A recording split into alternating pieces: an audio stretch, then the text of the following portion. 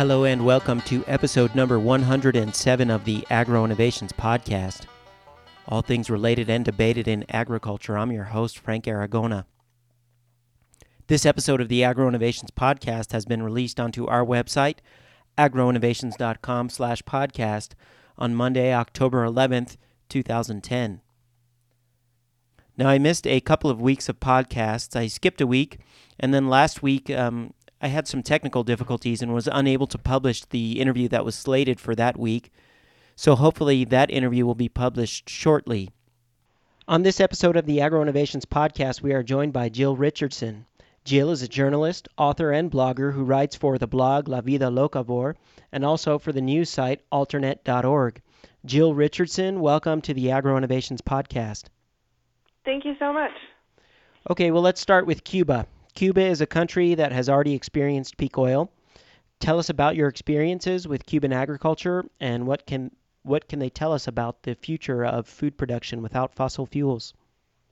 Okay, well, I think first and foremost, one thing that really bothers me a lot in the U.S. is the idea that organics are not scientific, that growing food in an ecological way is ideological, it's going backwards, it's farming like grandpa. And if you go to Cuba, you'll see that's not true, which, people here know that it's not true. But in Cuba, you've got the full weight of the government backing research and science, and it's incredibly modern and scientific the way that they're growing their food, and it's also incredibly productive. The trip I went on was 10 days. We went through several provinces on about half of the island, closer to Havana. And we saw a bunch of different styles of farms. But the one thing that Cuba is particularly famous for is a style they call an organiponico. And it's essentially a raised bed that has, something bordering the sides so that the soil can't erode away. It's a technique they use when they have poor soil. So instead of growing food and planting into the poor soil below, they build little walls and then they fill it with a 50% mixture, 50% soil, 50% something like manure or, worm casting, something else that's very nutrient rich. And they end up with fantastic results. Typically, places would grow, about 18 different crops. When I was visiting, they use shade netting in some cases because it's very hot, so that they can grow things like lettuce that can't tolerate the direct heat. But they also use a lot more polyculture than I've seen in the U.S. So typically in the U.S., I'll go to an organic farm and you'll see a lot, they'll be growing a lot. But you'll have the lettuce section, the onion patch, the broccoli section, all in different places. And in Cuba, you'd see, things growing together in the same bed. So you'd see a border of radishes around a field of onions, or you'd see, what would it be? I don't know, onions and beets growing together in the same patch. But there would always be, 2 or 3 crops planted together very often. And then you'd also have a lot of herbs used to repel pests. So at the edges you'd see, a bunch of chives or things like that. And they very often had neem trees, which they would also use as a pesticide. And they used a ton of beneficial insects. They were very aggressive at identifying local varieties of insects that could be used beneficially and then breeding them. And that was all done with the support of the federal government and made accessible to the farmers, so that, it was just amazing the way that, what can be done when you do have a state apparatus. And obviously the U.S. isn't turning into Cuba anytime soon, nor am I endorsing their style of government. But it's amazing what can happen when you do have the full power of a federal government backing organics. Let's talk a little bit about some of the articles you've written for Alternet. In one of your articles, you wrote, Roger Beachy, the chief scientist of the U.S. Department of Agriculture, recently told SmartPlanet.com that biotechnology is needed to maximize food production and reduce the use of agrochemicals. With a greater number of people, he said, we're going to have more crop per acre. If we don't, we'll have to expand agriculture to our parks, forests, and golf courses. Now, the funny thing for me and the ironic thing when I read this quote from him is that this is exactly what permaculturalists want to do, is put farms, not necessarily farms, but intensive gardens in our parks, forests, and golf courses. What are your comments on Beachy's statement, and how does this relate to the biotech strategies of companies like Monsanto and Syngenta? Wow, yeah. And we've actually got some really current news. Beachy just got his number 2 in command, not appointed yet, but nominated by Obama. It's a woman who formerly worked for Mars Inc., the candy company, but she has previously worked at the USDA, where she basically wrote a paper saying the best thing we can do for biotech is to promote it vigorously. So she's also very, very adamant about promoting biotechnology and genetic engineering. Beachy, for his part, comes from the, and I can never say this right, the Donald Danforth Plant Science Center, which is the nonprofit arm of Monsanto. It's actually like right across the street from the Monsanto headquarters in St. Louis. So he's basically coming right off of, Monsanto more or less into the government. And so to hear that coming from him, it's not coming from an independent voice who doesn't have a stake or a bias in his point of view. And I do agree with you that I'd love to see, food growing on places like golf courses. In our yard, we've dug up the entire yard and we're growing food everywhere, and that's what I like to see. Or at least, if not food growing, productive plants that are sequestering carbon and, being grown in an environmentally friendly way. But what Beachy is really getting at is a strategy of the biotech industry.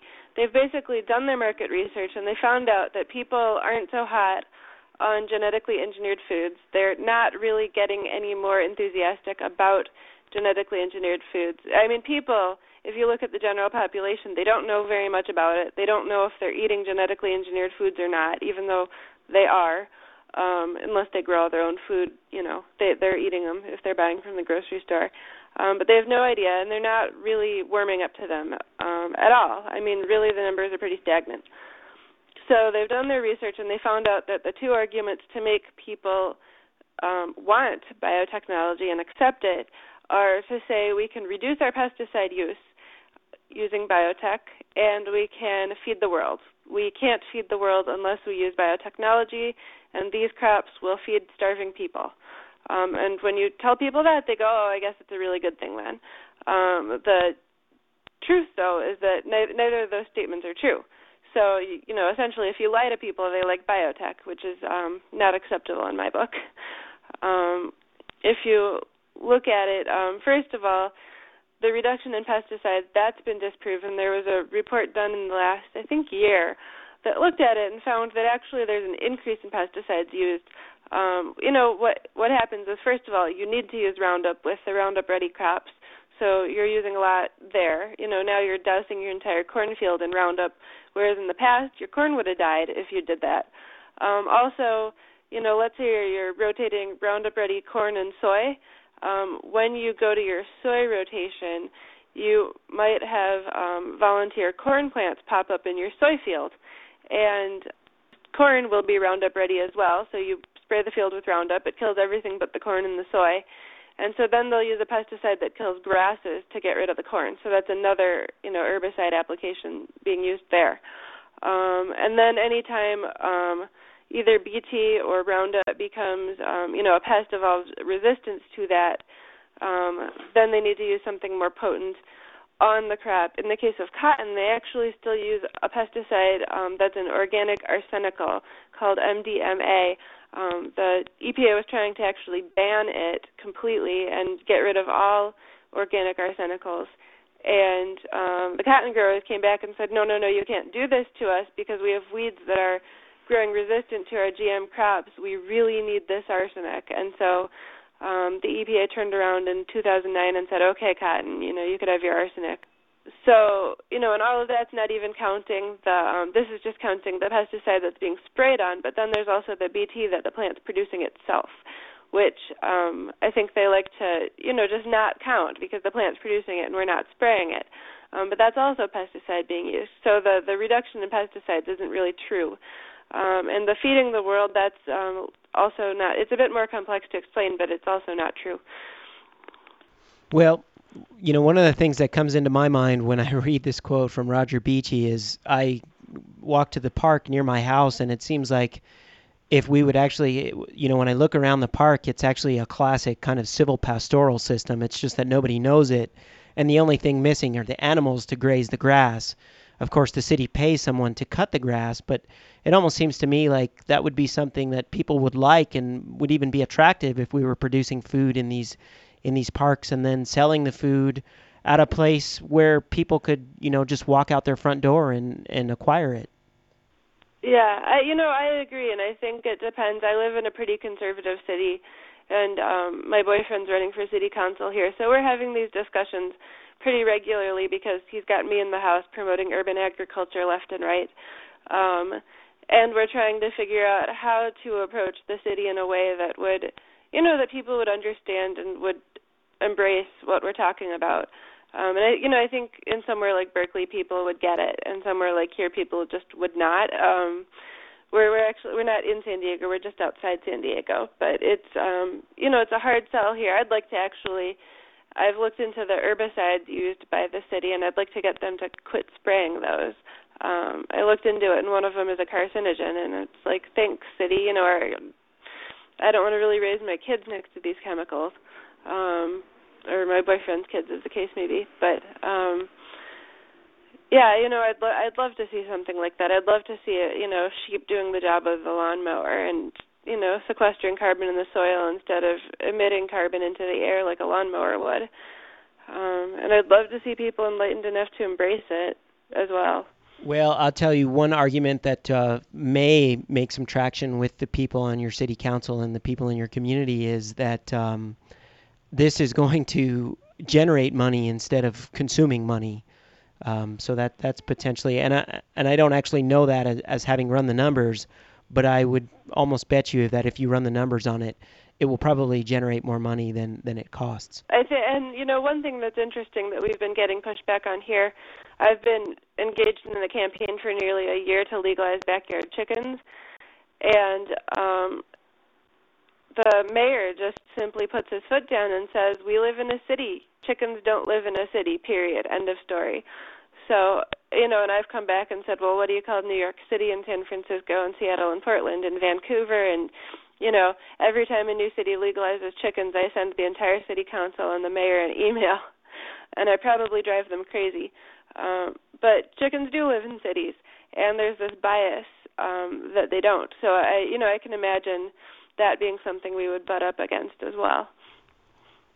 Sad as it is. Genetic modification is not limited to the plant kingdom, and you've written about the current review process of GMO salmon that is right now underway at the FDA. Tell us about the most important points that listeners need to be aware of. Okay. Well, in this case, the most important thing I think having through this recent set of meetings is make noise. Basically, we have the attention of everybody all the way up to the White House on this. They are paying attention. And the science, if you actually look at it, justifying the GE salmon's safety is sloppy, very sloppy. So really scientifically, they don't have much of a leg to stand on. However, if this is left up to the group within the FDA that is, kind of running the whole show here, and this isn't the higher ups at the FDA. This is a group of folks called the Animal Biotechnology Interdisciplinary Group, I think is their name. But they're just trying to speed this thing through. They're very clearly accepting sloppy science, accepting pretty lousy arguments to justify the safety of the salmon.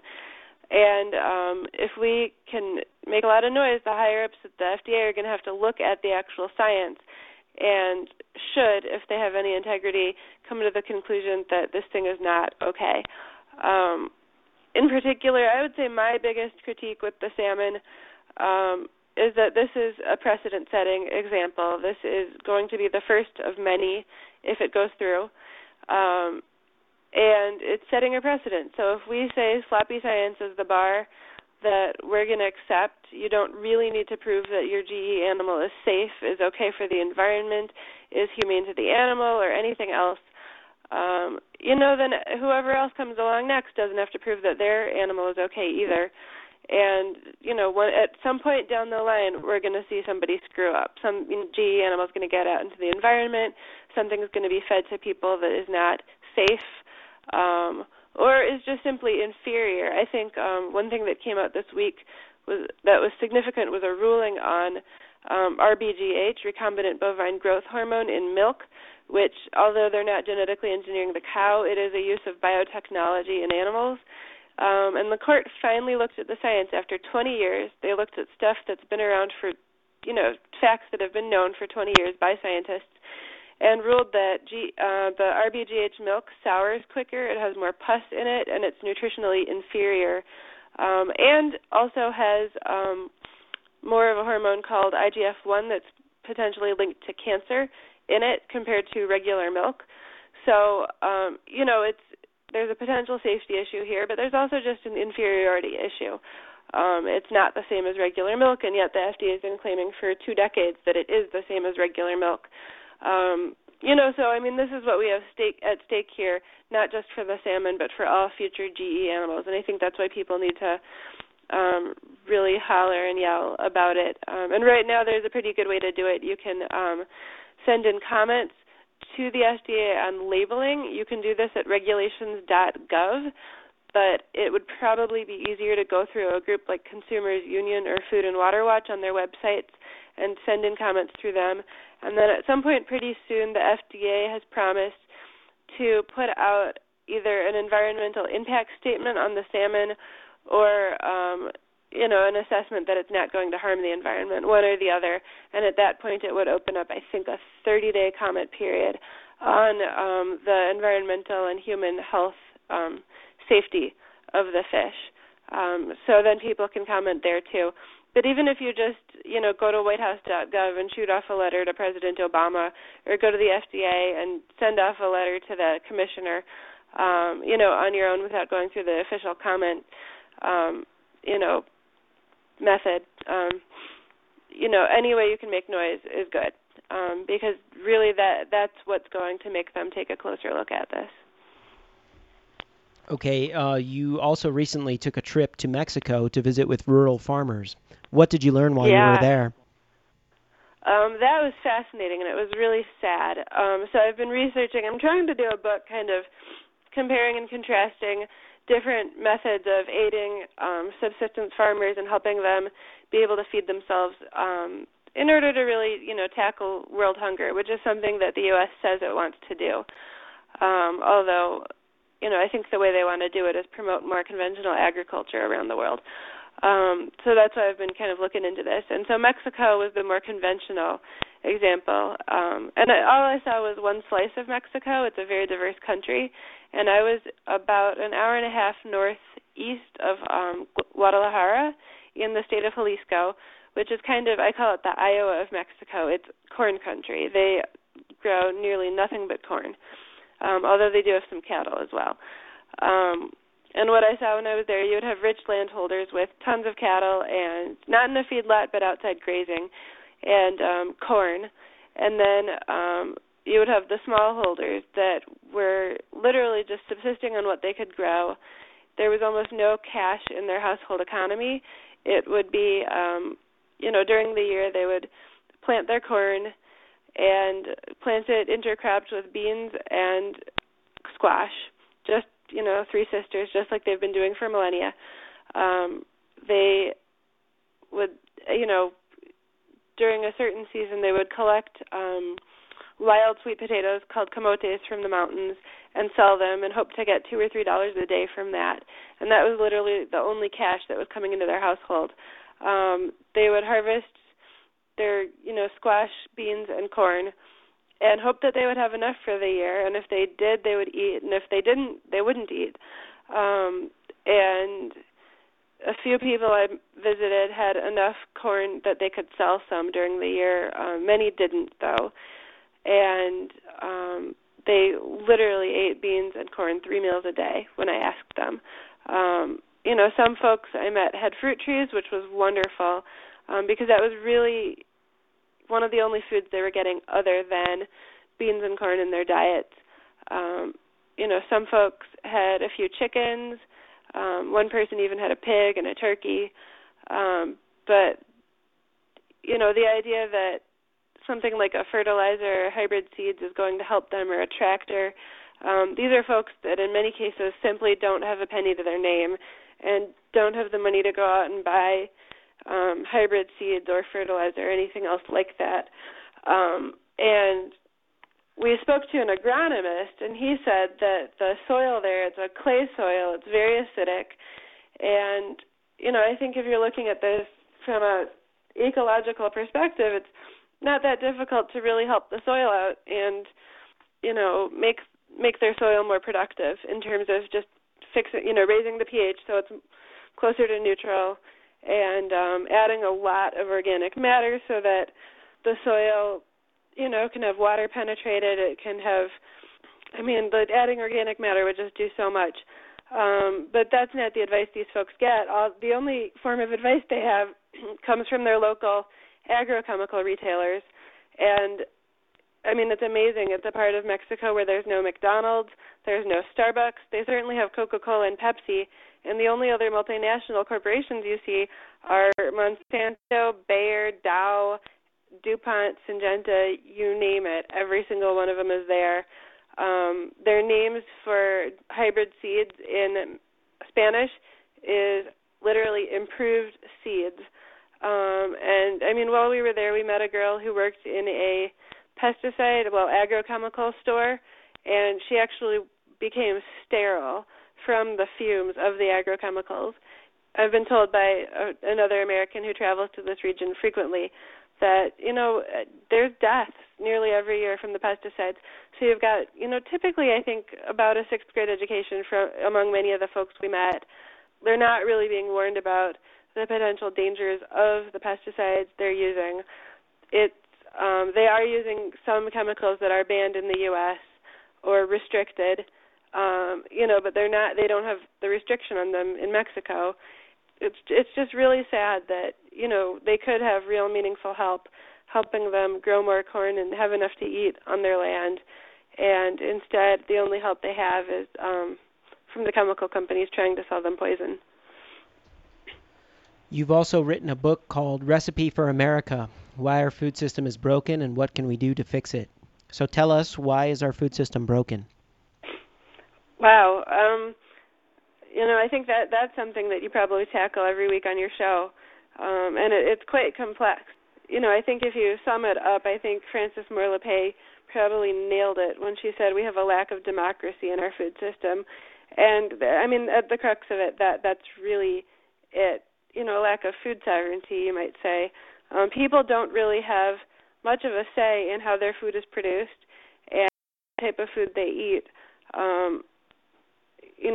Nowadays, some people do. I definitely am fortunate that I can go to my farmer's market and I can purchase organic food. I'm fortunate that I can buy from farmers that I know, farmers that I trust. I've visited their farms. I've seen how they farm and how my food is grown. But I'm the rarity among people, and I got into this because I was concerned about my own health. I grew up in a family where my brother was obese, and my parents were panicked for his health and constantly talking about, this food will kill you, that food isn't good for you, don't eat this, you can't have any more of that. And food was a real source of anxiety. So I was trying to eat healthy and also enjoy my food as an adult. But I was, prior to becoming a journalist, was working in healthcare, and so I'd go to hospitals. And I would see people who were really sick, and often their diseases were preventable. Often, it's typically the chronic, long-term problems you see from people. It's not, there are a couple broken ankles or strep throats and things that are going to go away, but a lot of the people you see in your average doctor's clinic or hospital are people with diabetes or hypertension or high cholesterol, things that are not going away, and they need to deal with them for their whole lives. And very often this is preventable. So that's what got me looking into this. Why are we as a society suffering so much on such a massive scale from preventable disease? And when I looked into it, it wasn't just people and their health that were suffering. It was farmers losing their farm, being in a system that is not terribly equitable, especially to many of the most responsible farmers. And I'll just throw in an example of that. An organic farmer went to jail in my area this week, although I don't think he was held there. I think he was just booked and arrested and, probably released on bail. But why are we criminalizing organic farming, of all things? It's insane, So the farmers don't really have what they need to do their job well. The environment is getting, absolutely abused. And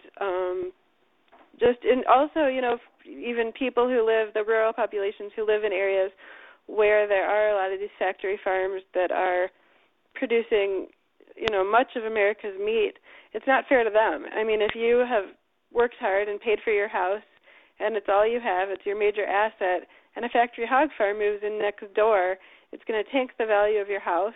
You're going to be living in this horrible stench that you can't escape from. It might affect your health.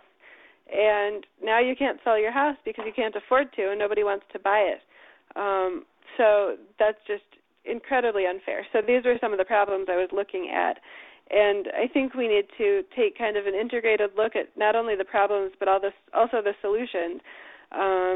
Because what I see sometimes is, a farmer group wants to do something that would be bad for the environment, or an environmental group will want to do something that would be bad for farmers, or, things like that. And I think we need to take a look at the full picture and come up with solutions for everybody rather than, kind of sniping at each other. So what can we do to fix it? Wow. I think this is something that you do portray on your show on a weekly basis. My best hope is in agroecology, growing food in an ecological manner and working with Mother Nature, not trying to control nature and working against nature, so that we can produce healthy food, tasty food, fresh food, in a way that is also making the environment actually better than it was.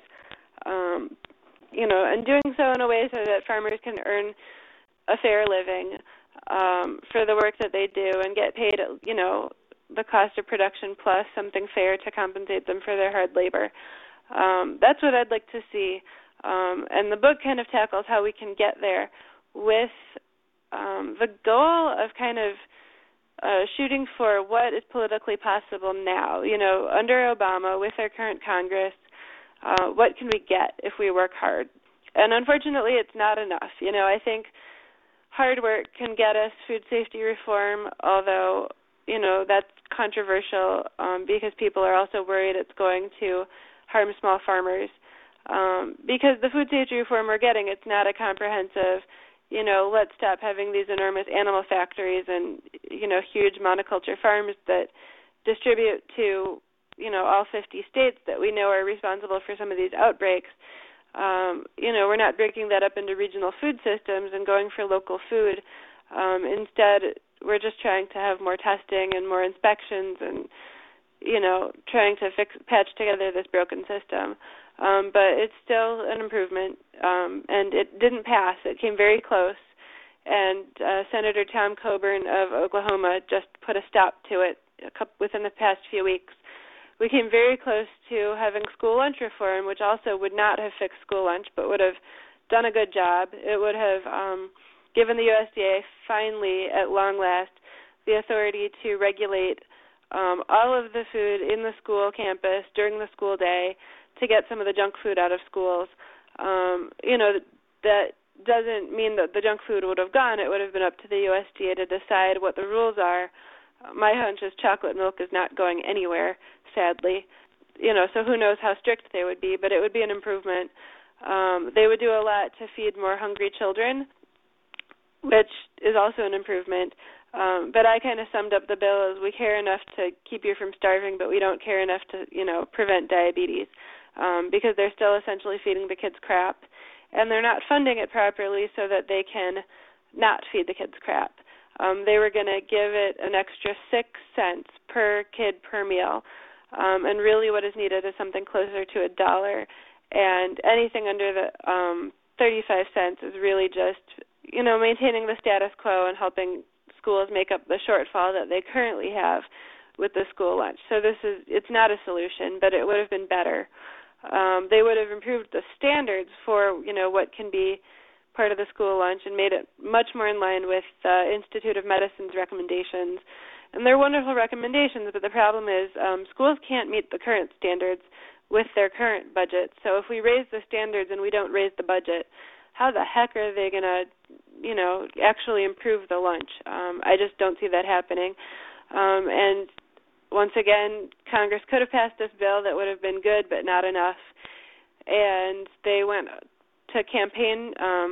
They found it more important to keep their own jobs than they did to pass this bill. And part of it is just this larger budget fight. So kids are really getting trapped up in this larger, bogus budget fight. We spent all this money on war. We're still spending it.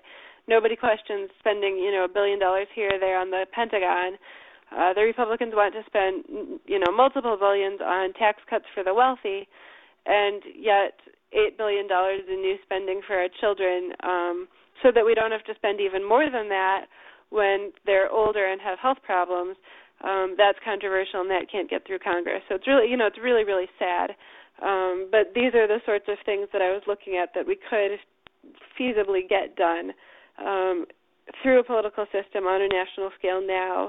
And I find it really sad that we just don't have the consciousness there in the political system or in our people to advocate for, what we truly need. I mean, I can't find a good reason why an animal would be raised in a factory farm and why somebody would want to eat that meat, which is, inferior to the meat that you would get in a pasture-based system.